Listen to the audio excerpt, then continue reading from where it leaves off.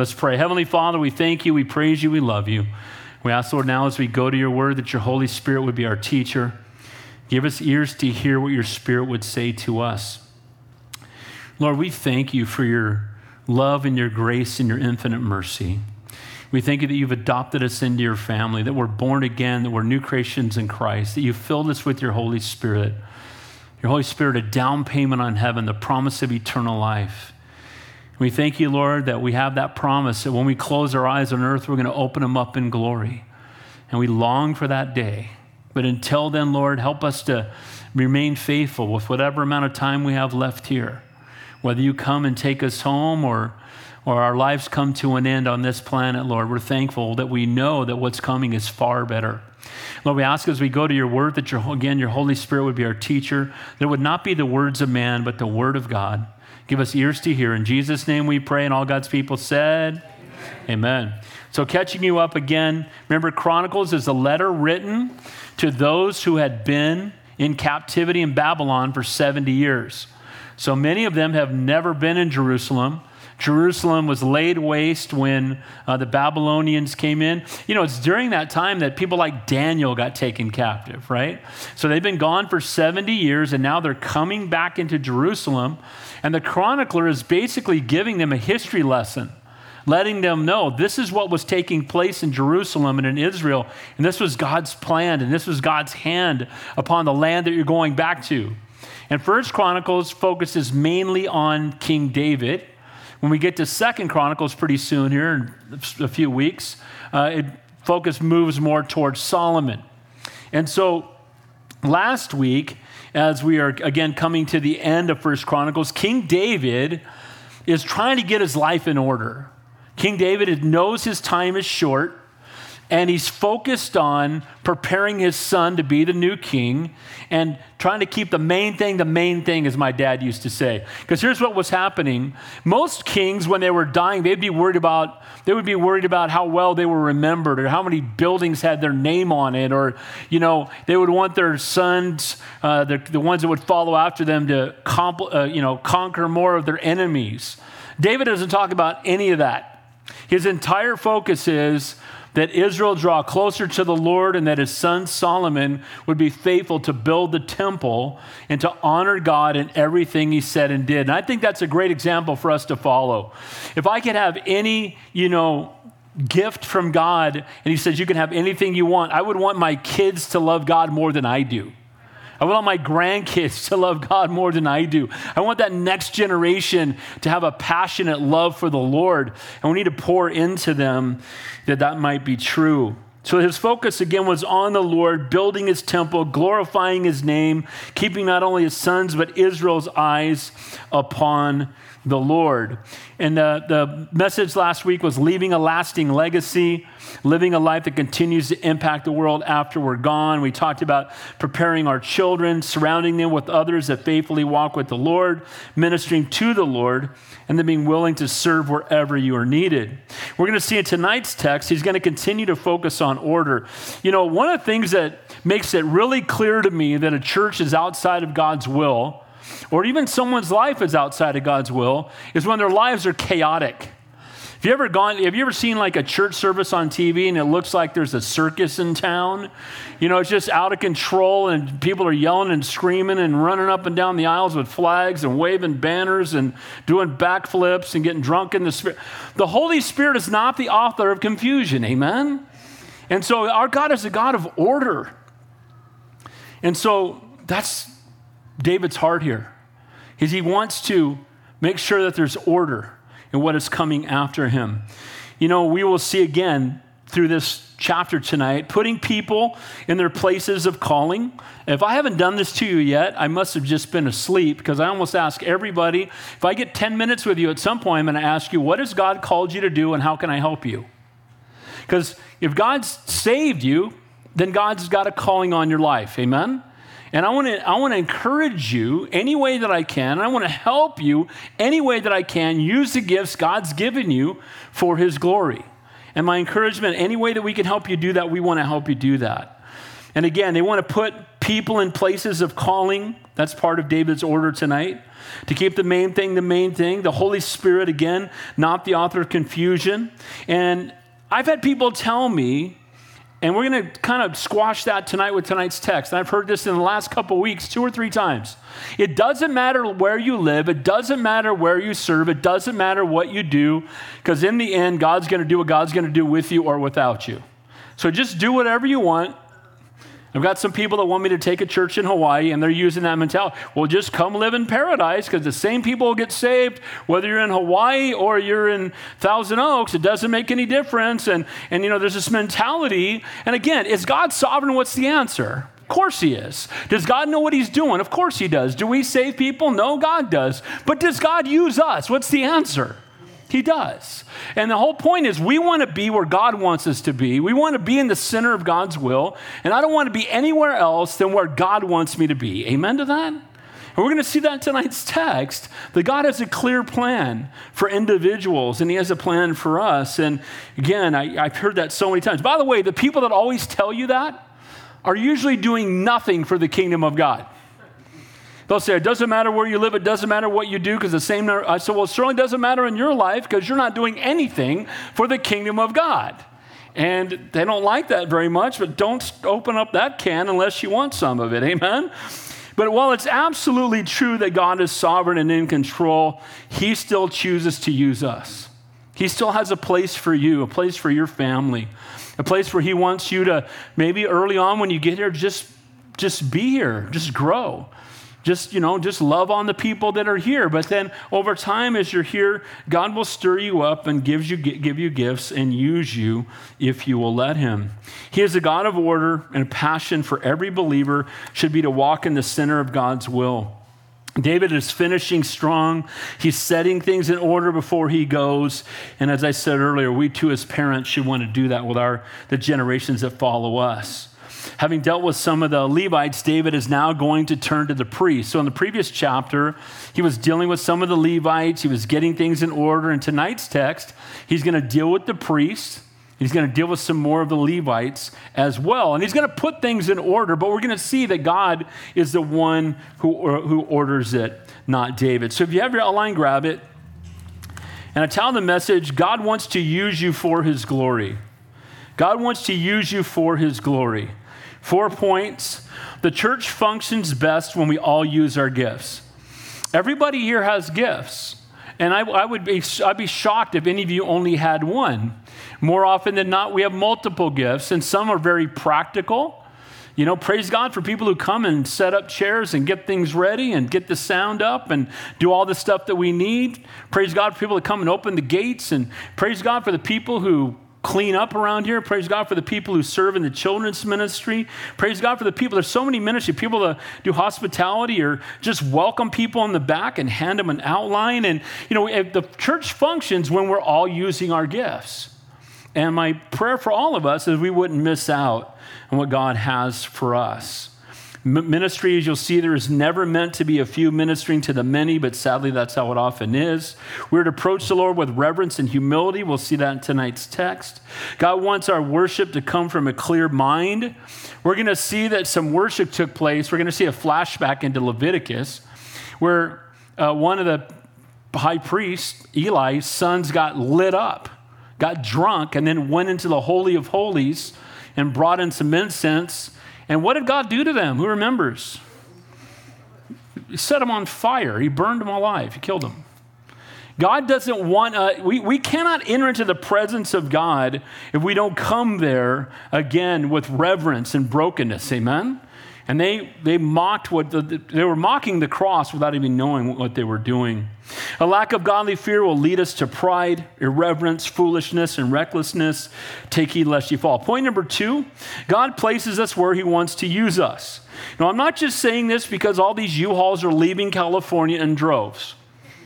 And every time I turn around, someone else is moving. If God wants you to move, by all means, move. But that being said, may we be moved by the Holy Spirit, not by our circumstances. Amen?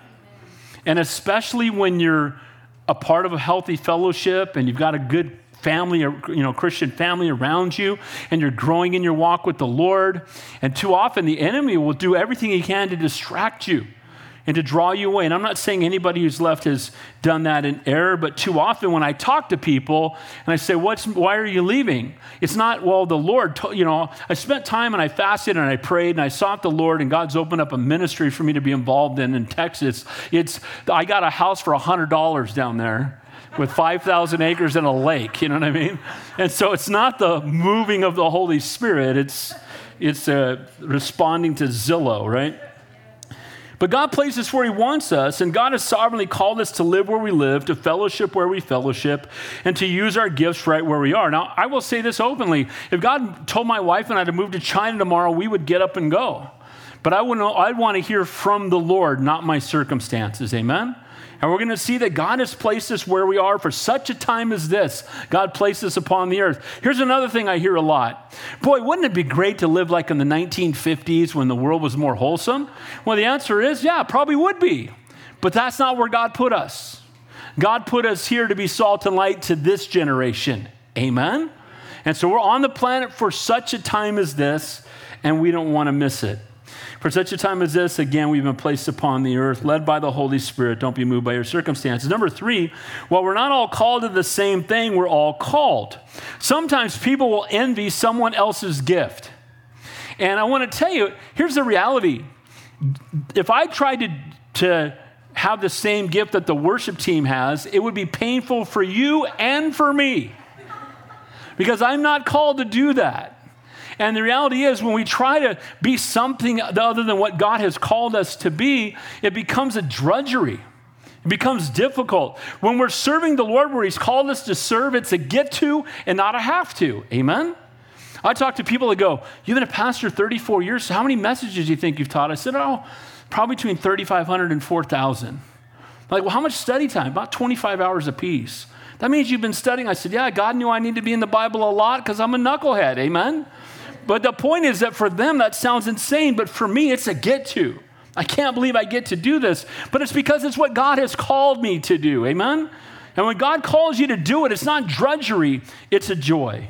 We're not all called to do the same thing, but we are called. And don't envy someone else's gift.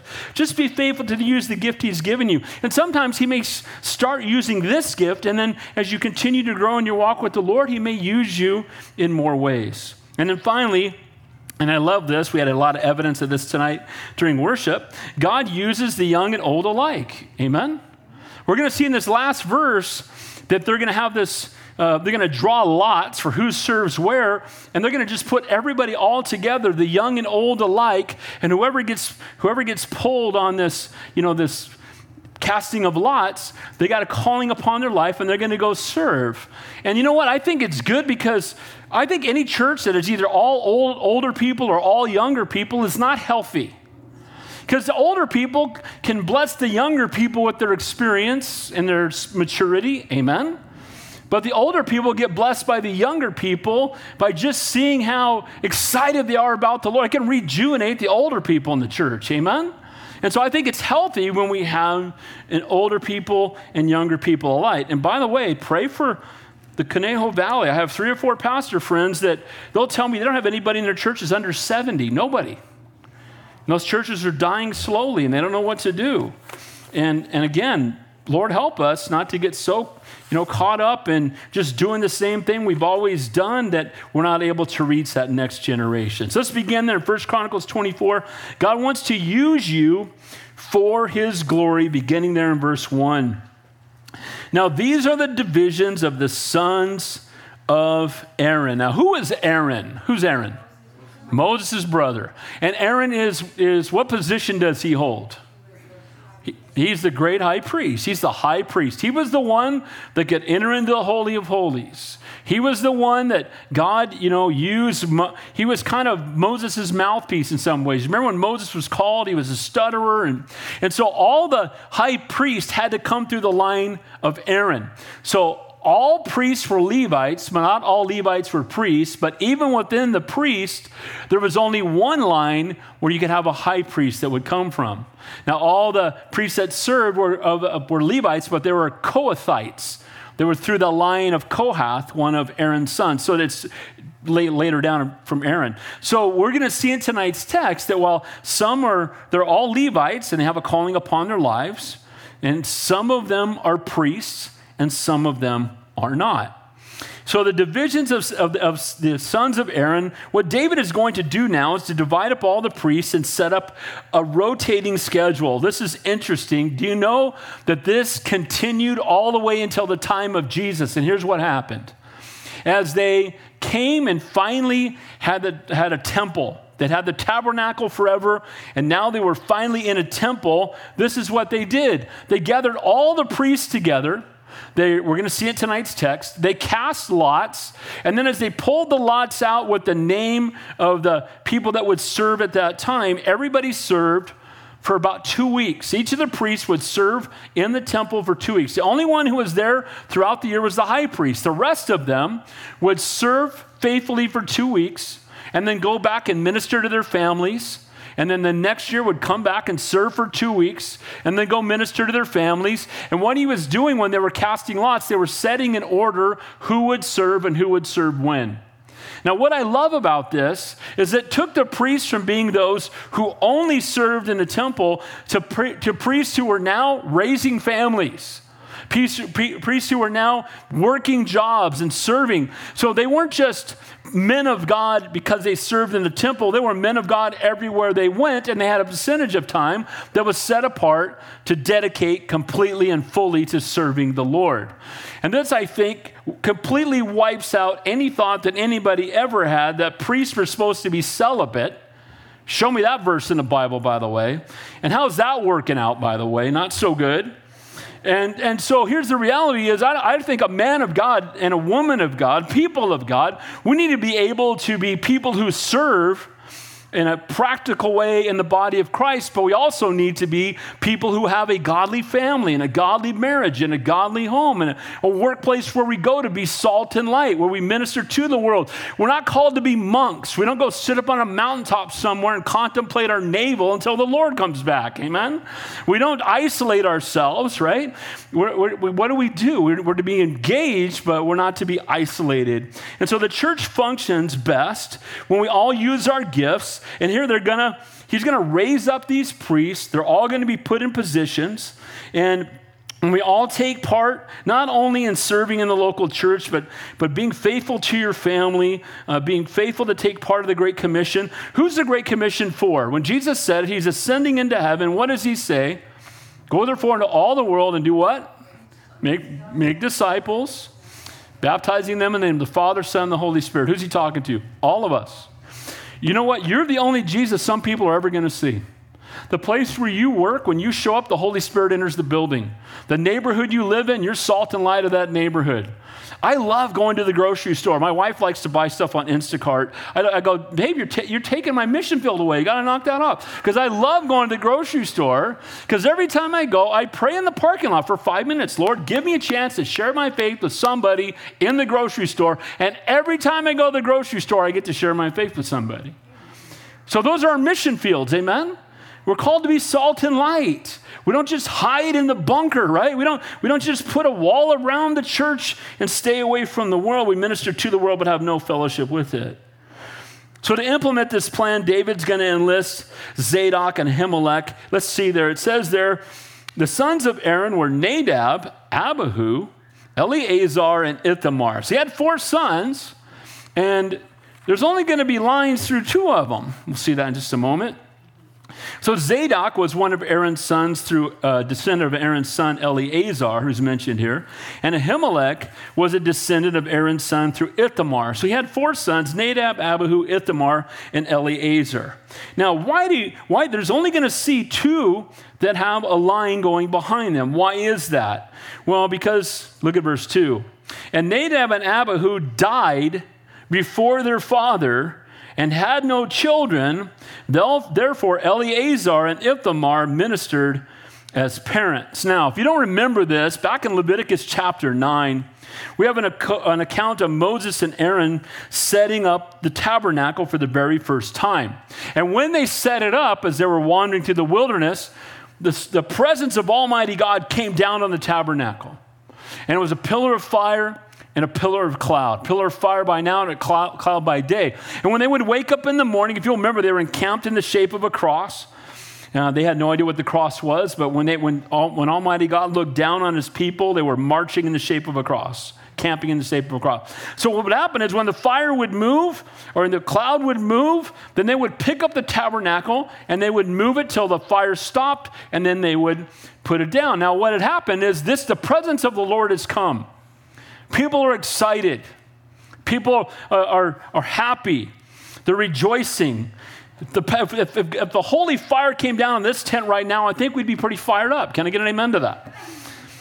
It was an extremely awesome time, and Aaron's sons, Nadab and Abihu, were standing around seeing this happen and decided to take part in it. In Leviticus 10, it says, and Nadab and Abihu, the sons of Aaron, they both took censers. They were things that were used as a picture of prayer. And it says, and they put fire on them and put incense in them and offered strange fire before the Lord, which he commanded them not to do. So there was a specific way that God was to be worshiped in the Holy of Holies. It was only to be the high priest, only on the Day of Atonement, and there were specific ways that they were to approach the throne because, again, it was all a picture of Jesus. So what did they do? They just decided they were going to break all the rules, and they didn't use the type of incense they were supposed to use. They didn't come in on the right day, and they were not, at this point, they were sons of the high priest, but they were not the high priest. And then it says in Leviticus, after they did this, it says they brought strange fire before the Lord, which he commanded them not to do. Then there went out fire from the Lord and devoured them, and they died before the Lord. And then Moses said to Aaron, the Lord has spoke, saying, I will be sanctified in them if they come near me. Before all people I will be glorified. And Aaron held his peace. Aaron watched his sons disobey God and get struck down by God right in front of him. And now that was an example to everyone else that you can only come to God his way. And that's a message that needs to be preached from the mountaintop today. There's only one way, God said, we can get to heaven, and Jesus is the only way. Amen? So all those others who will try to approach God through their good works or through false prophets or through any other way, they're not going to find a relationship with the Lord, but they're going to find righteous judgment by trying to approach the King of Kings and Lord of Lords apart from the Savior of the world, Jesus Christ. It says in Leviticus 10, and the Lord spoke unto Aaron, saying, do not drink wine nor strong drink. Now, this is follow-up after what happened. He said, nor thy sons with thee when you go into the tabernacle of congregation, lest you die. So here's what happens. They're giving us a hint why they acted this way. His sons were drunk. So they went out. By the way, everybody goes out, drinks a bunch, alcohol, makes a bunch of great decisions, said no one ever. Amen? I went out last night, got liquored up, and made a wise investment. That's not what happens. You drink, you act like an idiot. Amen? If you're drunk. And so these guys literally, they'd already been warned that don't drink alcohol. When you come before the Lord, he wants you to come fully focused on him. Amen? He doesn't want you to come whipped up by your He doesn't want you to come in your own way. He wants you to come where you're in awe and reverence of him, coming before him humbly, not making demands of him, not acting ridiculous, but coming unto him. He told them that there's a difference between the holy and holy, between the unclean and the clean, that you may teach the children of Israel all the statutes which the Lord has spoken, and again through Moses. And so Aaron had to learn the hard way. Guys, we're to approach the Lord with reverence and humility, and apparently Nadab and Abihu had been getting drunk and with excitement broke out, and their inhibitions were lowered because that's the thing. Here's what happens when you drink alcohol. People call it, or you do drugs or anything else like that. You got to be careful, right? Sobriety there's never anything against that. Amen. But here's what happens. You dumb down the conviction of the Holy Spirit. You've heard me say it 100 times, we don't need spirits, we have the Spirit. Amen.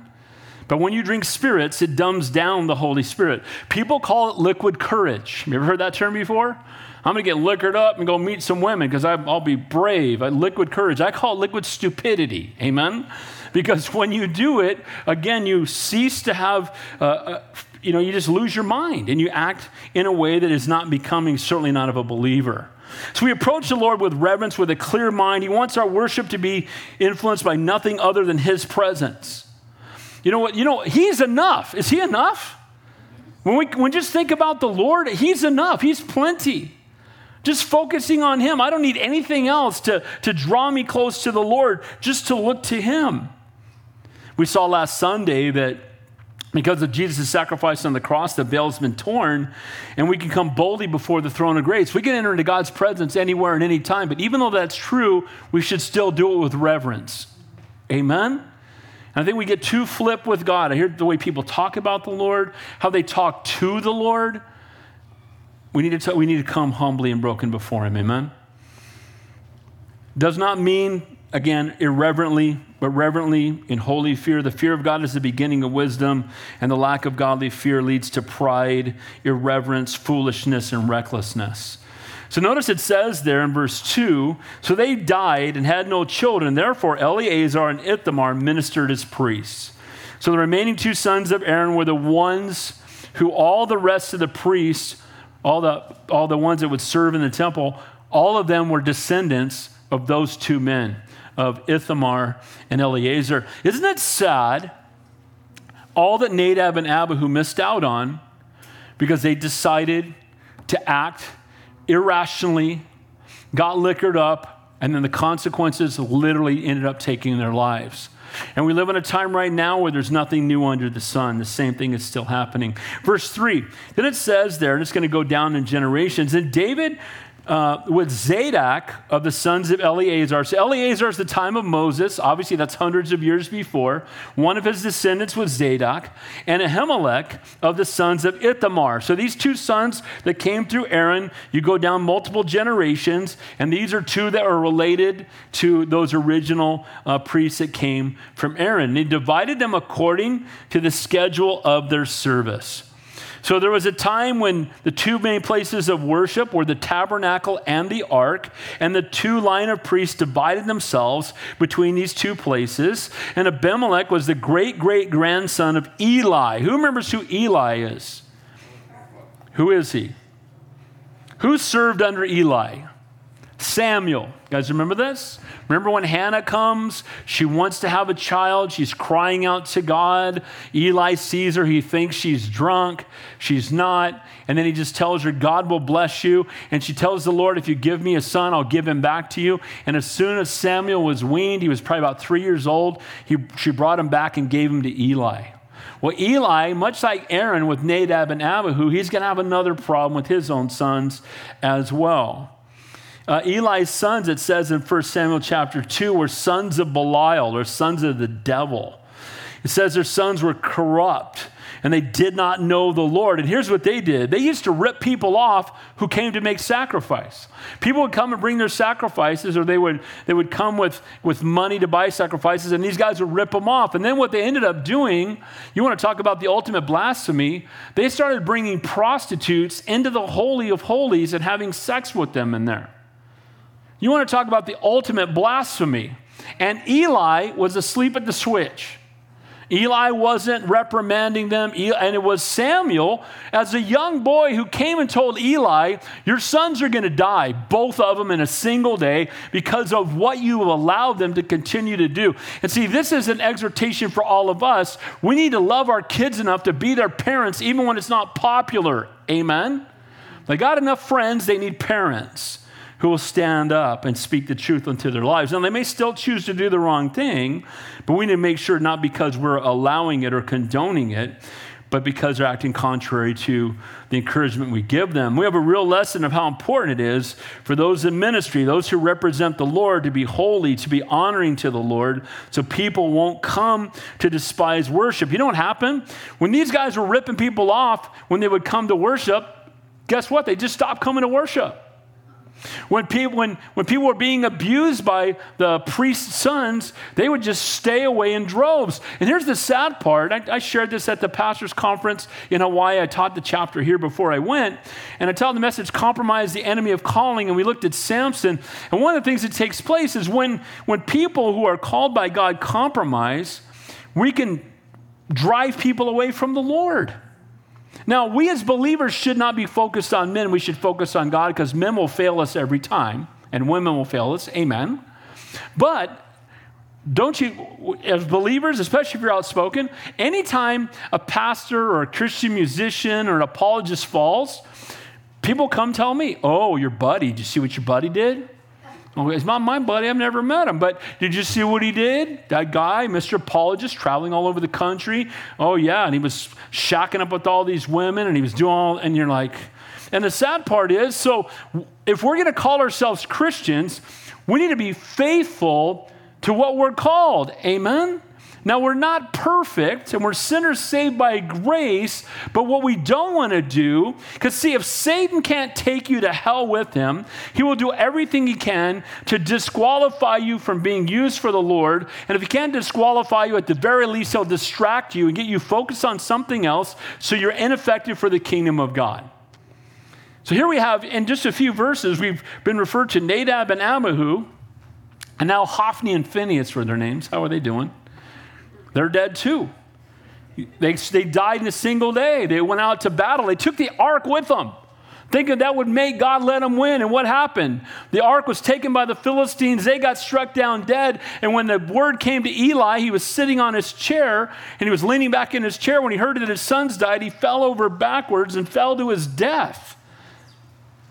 But people say that there's no good movie material. I'm just telling you right here. This would be heavy-duty stuff. Eli knew these things, but he refused to address his boys. He didn't do it. Now, again, I'm not saying we can't love our kids unconditionally, because we should, but at the same time, I think we need to sit down and love them enough to say, look, because I love you, I want what's best for you. Because I love you, I want to speak into your life. Again, this is a solemn lesson for how important it is to learn to discipline our children and not ignore their problems.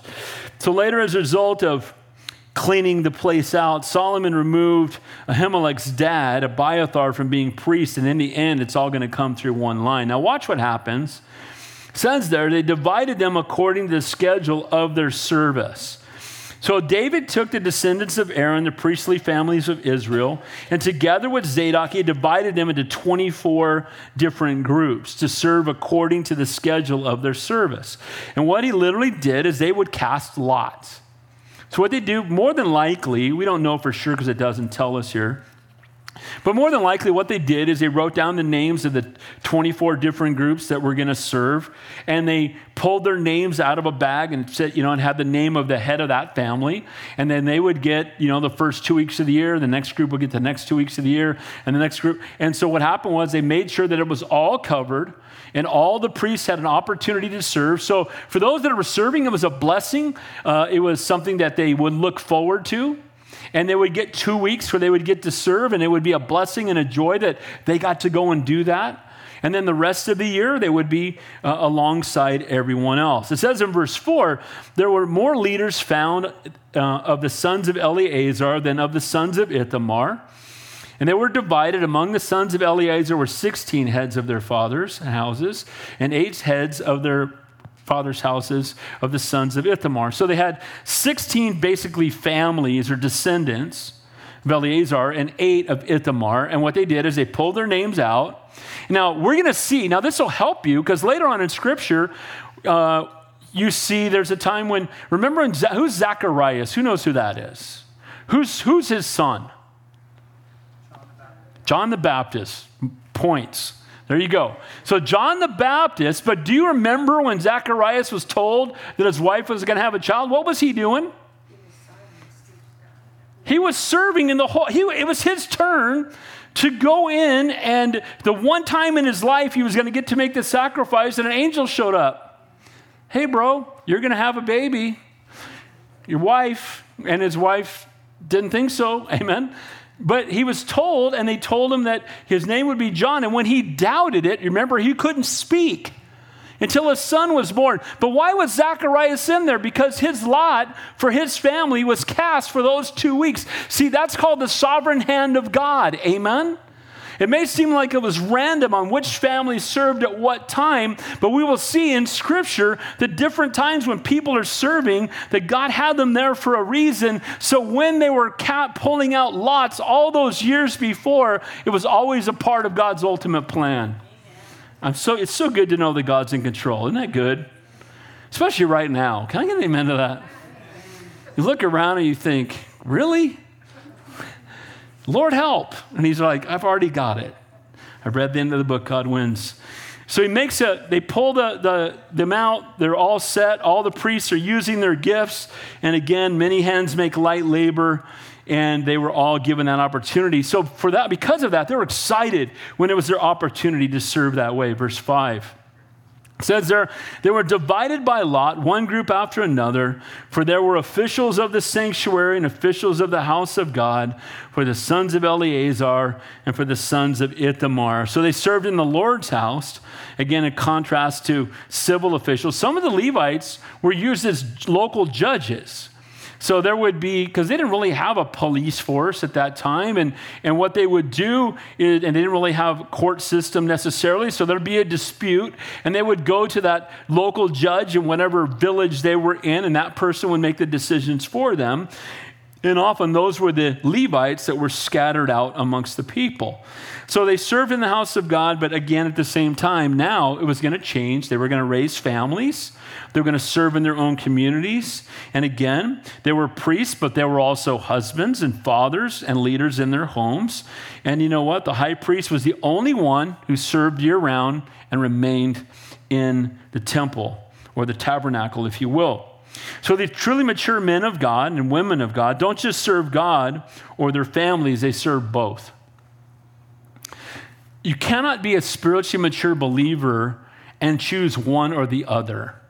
We need to love, lead, serve, protect, and care for our families, but we also need to be serving the Lord as well. Amen?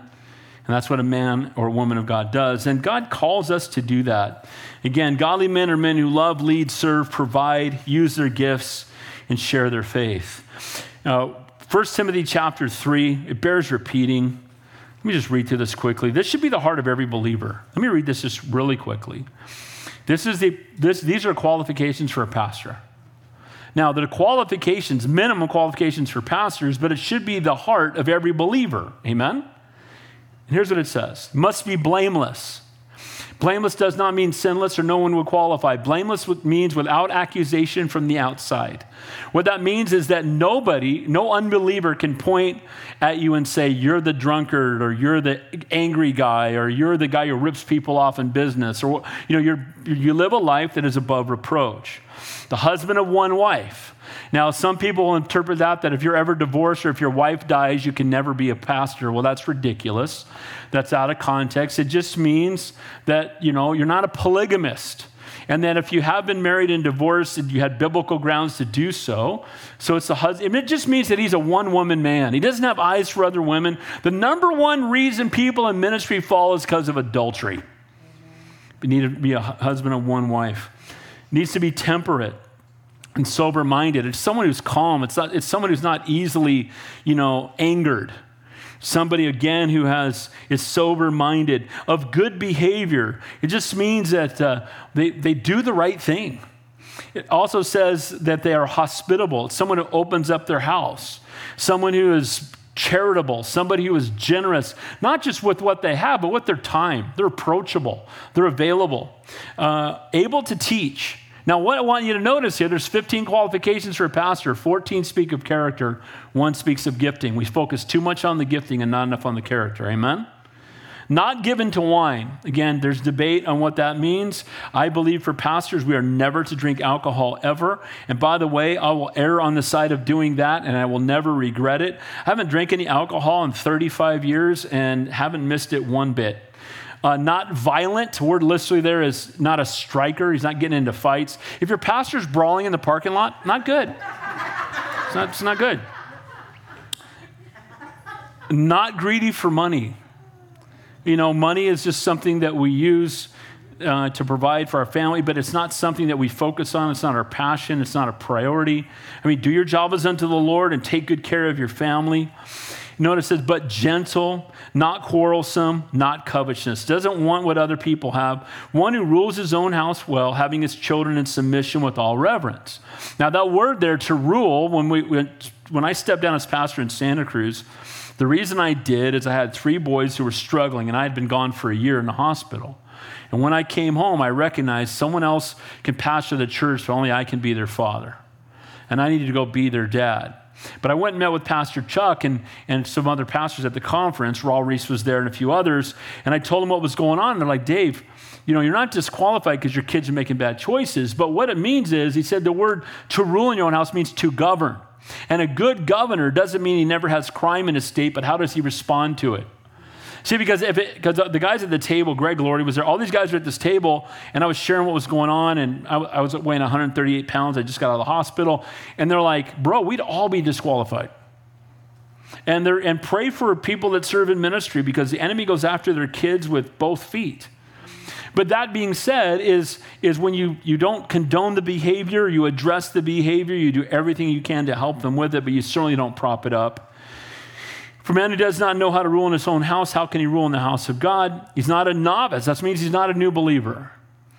Now, there are people that I've seen, and I knew a month into knowing them that God had a calling on their life, and I still wait. I'll wait years. God ordains people. We don't. We just recognize that God's called them. That's what we do when we ordain people. By the way, we're going to be ordaining somebody here in 3 weeks who most of you don't know, but he helped plant this church. His name's Mike Massey, and then he moved to Texas, and God's using him mightily out there. And we've talked, and I said, well, how long ago did you get ordained? He goes, well, it's never happened. And I said, well, we're your sending church, so we're going to do that in 3 weeks, so that'll be good. I'm looking forward to it. But not being puffed up with pride into the same condemnation as the devil. The number one thing that will cause anyone to fall that's serving in ministry is pride. The Bible tells us that pride goes before destruction, a haughty spirit before a fall. What got Nadab and Abihu? Pride. What is it that got Hophni and Phinehas? Pride. What is it that got Satan cast out of heaven? Pride. Amen? And moreover, he must have a good testimony from those who are on the outside, lest he fall into reproach in the snare of the devil. So what's happening in here is these guys are being raised up, they're being put into positions of authority, but again, as being put there, they're now being held to a higher level of accountability. Bible says, let not many of you be teachers, lest you be held to a higher level of accountability. Verse 6. And it says, and the scribe Shimei, the son of Nethanel, one of the Levites, wrote them down before the king and the leaders, Zadok the priest, Ahimelech the son of Abiatar, the heads of the fathers' houses, and the priests and the Levites. One of the fathers' houses taken from Eleazar, and one from Ithamar. So what he did is he had this bag, and he would take one out from the Ithamar bag and say, this guy's got the first 2 weeks. You take the next one, they've got the next 2 weeks. And even though it seemed random, God's hand was upon it. Because like I said, Zacharias and others would be where they were because God had foreordained it through his sovereignty. Amen? Now, we don't cast lots anymore. Amen? The last time I see lots being cast in the Bible, I think they blew it. They cast lots to replace Judas. Do you remember that? So Judas, commits suicide. And then they decide we got to replace him right away. And they cast lots and they raise up somebody. And you never see that person mentioned in the Bible ever again. And then Paul is referred to as a what? An apostle. Amen? And the Bible tells us that the names of the 12 apostles are on pillars in heaven. That's why, by the way, if anybody introduces themselves to me as an apostle, I run. I'm like, really, bro? Because do you know one of the qualifications for being an apostle is? You must have seen the risen Savior. Did you know that? But you have people I'm apostle, most holy potentate, and bishop. They put 47 things in front of their name, reverend, holy, all this stuff, and then stuff after their name. I'm like, wow, God's really lucky to have you on his side, isn't he? What would he do without you? But the reality is that that's pride, amen? So we have The completed revelation. Here's why we don't cast lots. We have the Holy Spirit and we have the Word of God. Amen? All the way back in this time, they did not have the completed Word of God. And the Holy Spirit was only given to be, and do you know this in the Old Testament? Holy Spirit was only given to a few people for a period of time. When we were saved, we were given the Holy Spirit for a lifetime. Thank you, Jesus. Amen? We're the most blessed of all people. You remember David sang a song, "Take not thy Holy Spirit from me," because the Holy Spirit was poured out.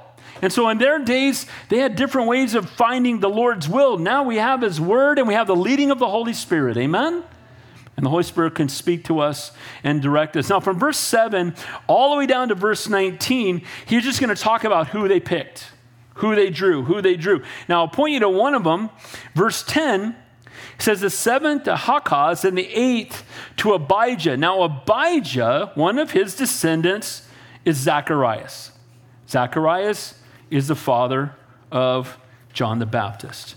And so we see there that God, again, foreordained how those things were drawn, who was going to be priest when.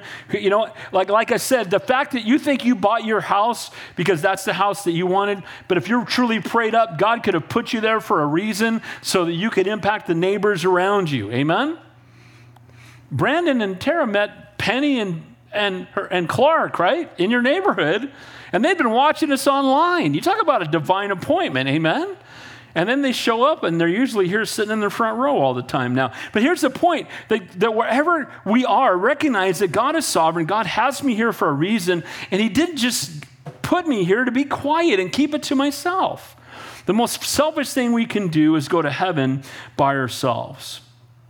So we can run through the list of names, but as God is sovereign, I believe that God placed them in exactly the time and the place He wanted them to be to bring about His perfect will. And again, Abijah, an interesting example, is the one who would be, again, one of his descendants was Zechariah, and the birth of John the Baptist would be announced and would take place while Zechariah was serving in the temple because of when this lot was drawn all those hundreds of years before. So did God know what He was doing when he drew him in verse 10 instead of in verse 12? Because if it had been 4 weeks later, he wouldn't have been there. See how God works? God knows what He's doing. We can trust in the sovereignty of God. By the way, too, that also means that God allows in His sovereignty the trials that come into our lives as well. I really like the part about God, preordained stuff to make sure I was in the right place so I could have something great happen. But you mean God allowed us to go through trials. Just know this. You've heard me say it 100 times. Nobody used mightily, and there's not one person in Scripture who used mightily that didn't suffer greatly. So if we want to be used mightily, hold on to your hats. Amen? So God places us where He wants us. We see it here as their names were drawn and exactly what God, verse 19, it says, this was the schedule of their service for coming into the house of the Lord according to their ordinance by the hand of Aaron their father, as the Lord God of Israel had commanded. So each one of them, their names were drawn, it was written down, and do you know that it stayed in that order all the way until the time of Jesus? Hundreds of years later, they were still doing it according to what happened here. So this may just, see, here's what happens. People read through these chapters and they go, and they don't even take the time to figure out why it's in there. If it's in the Bible, it's in there for a reason, amen? See, now I'm convicted. I'm going to read the names because I just went right by them, so now I'm going to read them. Because I just convicted myself. It says, now the first lot fell, verse 7, Jehoram, and the second to Jedediah, the third to Haram, the fourth to Soram, the fifth to Malchijah, the sixth to Mijaim, the seventh to Hakaz, the eighth to Abijah, there's John the Baptist's great-great-great-great-great-grandfather, the ninth to Jeshua, the 10th to Shechaniah, the 11th to Elishab, the 12th to Jacob, the 13th to Huppah. Got to get him on our basketball team. The 14th was Jesben. The 15th was Bilgah. The 6th was Inmer. The 17th was Hazer. We're going to meet all these people in heaven. I'm looking forward to it. The 18th is Hapaziz.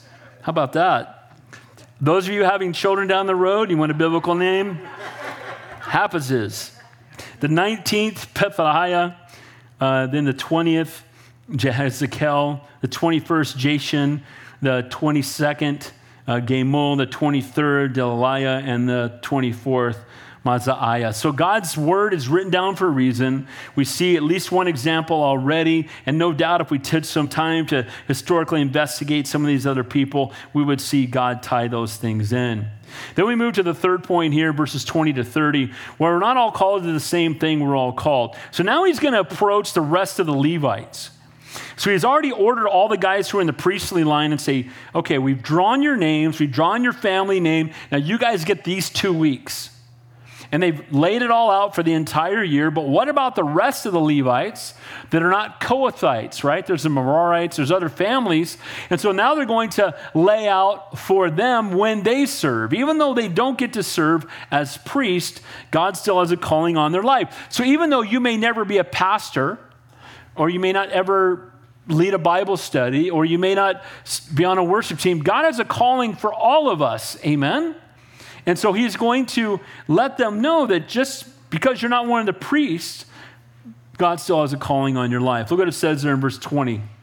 And the rest of the sons of Levi, now he's going to give their names, the sons of Amram, Shabael, and of the sons of Shebael and Jedujah, concerning Rehabiah, of the sons of Rehabiah, the first was Ishiah. Now we're going to go down this list here, and these are all Levites, but they're not priests. So all priests are Levites, but not all Levites are priests. So they're not descendants of Aaron. They're not Kohathites, but they've got a calling upon their life, and God is going to use them. And the way I would almost picture these guys, you know the difference between an elder and a deacon? You see that in the Bible? So an elder is somebody who leads the church spiritually, and a deacon is somebody who serves the church in physical ways. They're the ones that set up the chairs and tear stuff down. They're the ones that serve in the people. They're the ones that are available when someone has a need, and you run over to their house and you help them. And those are the deacons. Now, they're both important. You can't have the church without both. And we don't necessarily identify who those people are, but God knows who they are. And so these are the Levites who are not priests, and not all who were called to be priests, but they were all called. And we're not all called to do something that's really visible, but we're all called, and every calling is equally important. Amen? While we're all gifted differently, we're all essential parts of the body. We're all needed for the body to function properly. So let me read through those names, and we'll look at verse 31 and we'll be done. But it says there in verse 23, of the sons of Hebron, Jeriah was the first, Amariah the second, Jeziel the third, Jakameam the fourth. So what was happening was they pulled all the lots for those who were going to serve as priests, and now they're pulling the same ones for the same weeks for those who are going to serve in support of the priests. So again, while someone's called to maybe teach and someone's called to lead worship, we need people to be in supportive roles of all of those things, and they're all equally important. I've told you that one of the first people I'm going to hug when I get to heaven is Mrs. Green. And if you don't know who Mrs. Green is, she was the 4 and 5-year-old teacher at the First Baptist Church of Wilmington for almost 40 years. And in 1968, I was in her Sunday school class, and she put up the flannel board and told the story of the cross of Calvary with the flannel board. And then she shared the gospel. And even though I was the senior pastor's son and I knew about it, it was the first time I understood it. And she said, if you want to give your life to Jesus, raise your hand. I raised my hand. She took me back another little room. She prayed with me. She handed me a little white Bible. And when I got home in the afternoon, I told my dad I'd given my life to Jesus while he was painting the garage. And you know what? She did that for 40 years. And we went to her house to visit her one time, and I walked in, and on her fridge, she had a picture of every kid that had been in her classes, and she was still praying for all of them. And then she had her own class, and there was my little picture, and she was praying for all of us. Now, that's someone who's called to serve, amen? And I believe that front of the line in heaven, if there is such a thing, amen? Faithfulness. And so here it is. These guys are called too. And they're necessary. And they're needed in the body of Christ. Verse 24, the sons of Uzziel, Micah, and of Micah, Shamir, and of Micah, Isaiah, the sons of Isaiah, Zechariah, The sons of Merari, the Merarites, right? Malil and Mushi and Jazael. Man, good thing we didn't grow up in those times, huh? Sons of Merari were Jazai and Beno and Shaham and Zakur and Ibri and Mali and Eleazar, who had no sons. Of Kish, the sons of Kish, Jeremiah. Also the sons of Mushi were Mali, Eder, and Jehamoth. These were the sons of the Levites according to their families' houses. They also cast lots, just as they did for the brothers and sons of Aaron, in the presence of King David, Zadok, Ahimelech, and the heads of the fathers' houses of the priests and the Levites, and the chief fathers did just as their younger brethren. So here's what happened. They literally put the names in of both young and old. And we're going to see that more in the next verse. And when they drew their names out, they were called, and now was their opportunity to faithfully obey their calling. Here's what I would say to all of us, and this is between you and the Lord. What are you called to do? What has God called you to do, and are you doing it? Maybe it's not time yet. Maybe if you're newly married, the Bible says to spend a year with your spouse.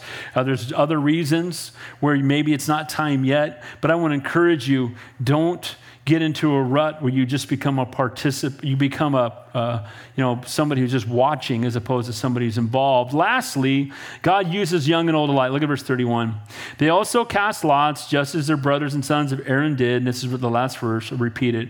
The presence of King Zadok, the heads of the fathers' houses, the priests and the Levites, the chief fathers did just as their younger brethren. So when they would pull it out, they could pull out the name of a 15-year-old kid and then an 80-year-old man.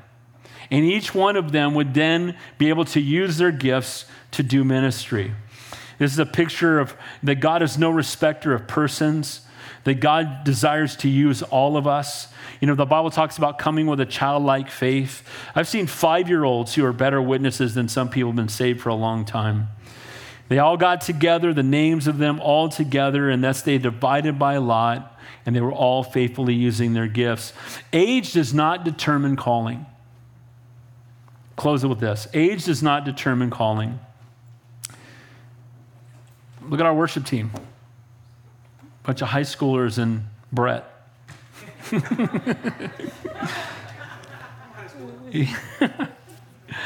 I hope not, bro. God uses the young and old alike, and I'm glad. Do you know what I mean? So if you're young, don't think that God can't use you. And if you're older, don't think that it's passed you by. Because as long as we're breathing in and out, God still wants to use us. Amen? Blessed that God uses both the experience of age and the enthusiasm of youth. The younger can learn from the experience of those that are older, and the older can be rejuvenated by the enthusiasm of youth. I think it's a sign of a healthy church when you have people of all ages. Amen? And you know what? And we should all be able to minister to each other, to receive ministry from each other. Amen? Because we're all one family. So in closing, God wants to use you for his glory. The church functions best when we all use our gifts. Again, God wants us to come to him clear of mind when we worship. Again, the ministry was never meant to be done by a few for the many. God places us where he wants to use us. So if this is your church home, my prayer is that you would look for an opportunity to serve here. And don't do it out of guilt. Let the Holy Spirit move you and look for something that's a get to, not a have to. And this is what I say often, a burden is the spawning ground of a calling. What does that mean? When you see something and you see that there's a need that nobody else sees, that usually means you're called to do it. People in Santa Cruz stopped asking me stuff because they knew they'd get drafted. Our church got very large, and people come and go, we need a married couples ministry. Great, you and your wife are in charge of that. God bless you. When do you want to start it? Oh, no, I didn't mean that. Well, you noticed it. It's on your heart. God bless you. Amen? But I would encourage you to pray about it. While we are all not called to do the same thing, we're all called. And if there's something that you want to do and you're kind of afraid to do it, or you're not sure, or you need help, or you need encouragement, we want to encourage you. We want to help you. We want to see you using the gifts God's given you. And God uses young and old alike. Heavenly Father, we thank you, we praise you, we love you. You are indeed a great and an awesome God. And I know when you go through genealogies like this, it can be tedious. But Lord, we know this chapter is in the Bible for a reason. And we see how the things that were put into place in the time of David were still in place in the time of Jesus. And we see how you called people by name and you used different people in different places. And Lord, you're still calling people by name. And Lord, I pray for anybody here that, Lord, they would listen to that still small voice as you may call them. Maybe to start a Bible study at work. Maybe to reach out to a next door neighbor. Maybe to see a ministry that's needed here that's not taking place. Maybe to get involved in the men's or women's study. Whatever it may be, Lord, I just pray that we would not be so tired from doing the things of the world that we don't have any time left for you. May we make you the priority and passion of our lives. And Lord, we know that when you call us, you will sustain us. We know we can do all things through Christ who strengthens us. I thank you for everyone who's here tonight. And I want to just thank you for just the love they have shown our family this last year. What an absolute blessing this church family has been to us. We cannot thank them enough, and I cannot thank you enough for putting them into our lives. And we thank you, Lord, that you've got our son and that we're going to see him again. And I'm thankful, Lord, that you sent your son so I get to see my son again. Lord, we love you, we praise you, we worship you. In Jesus' name we pray, and all God's people said,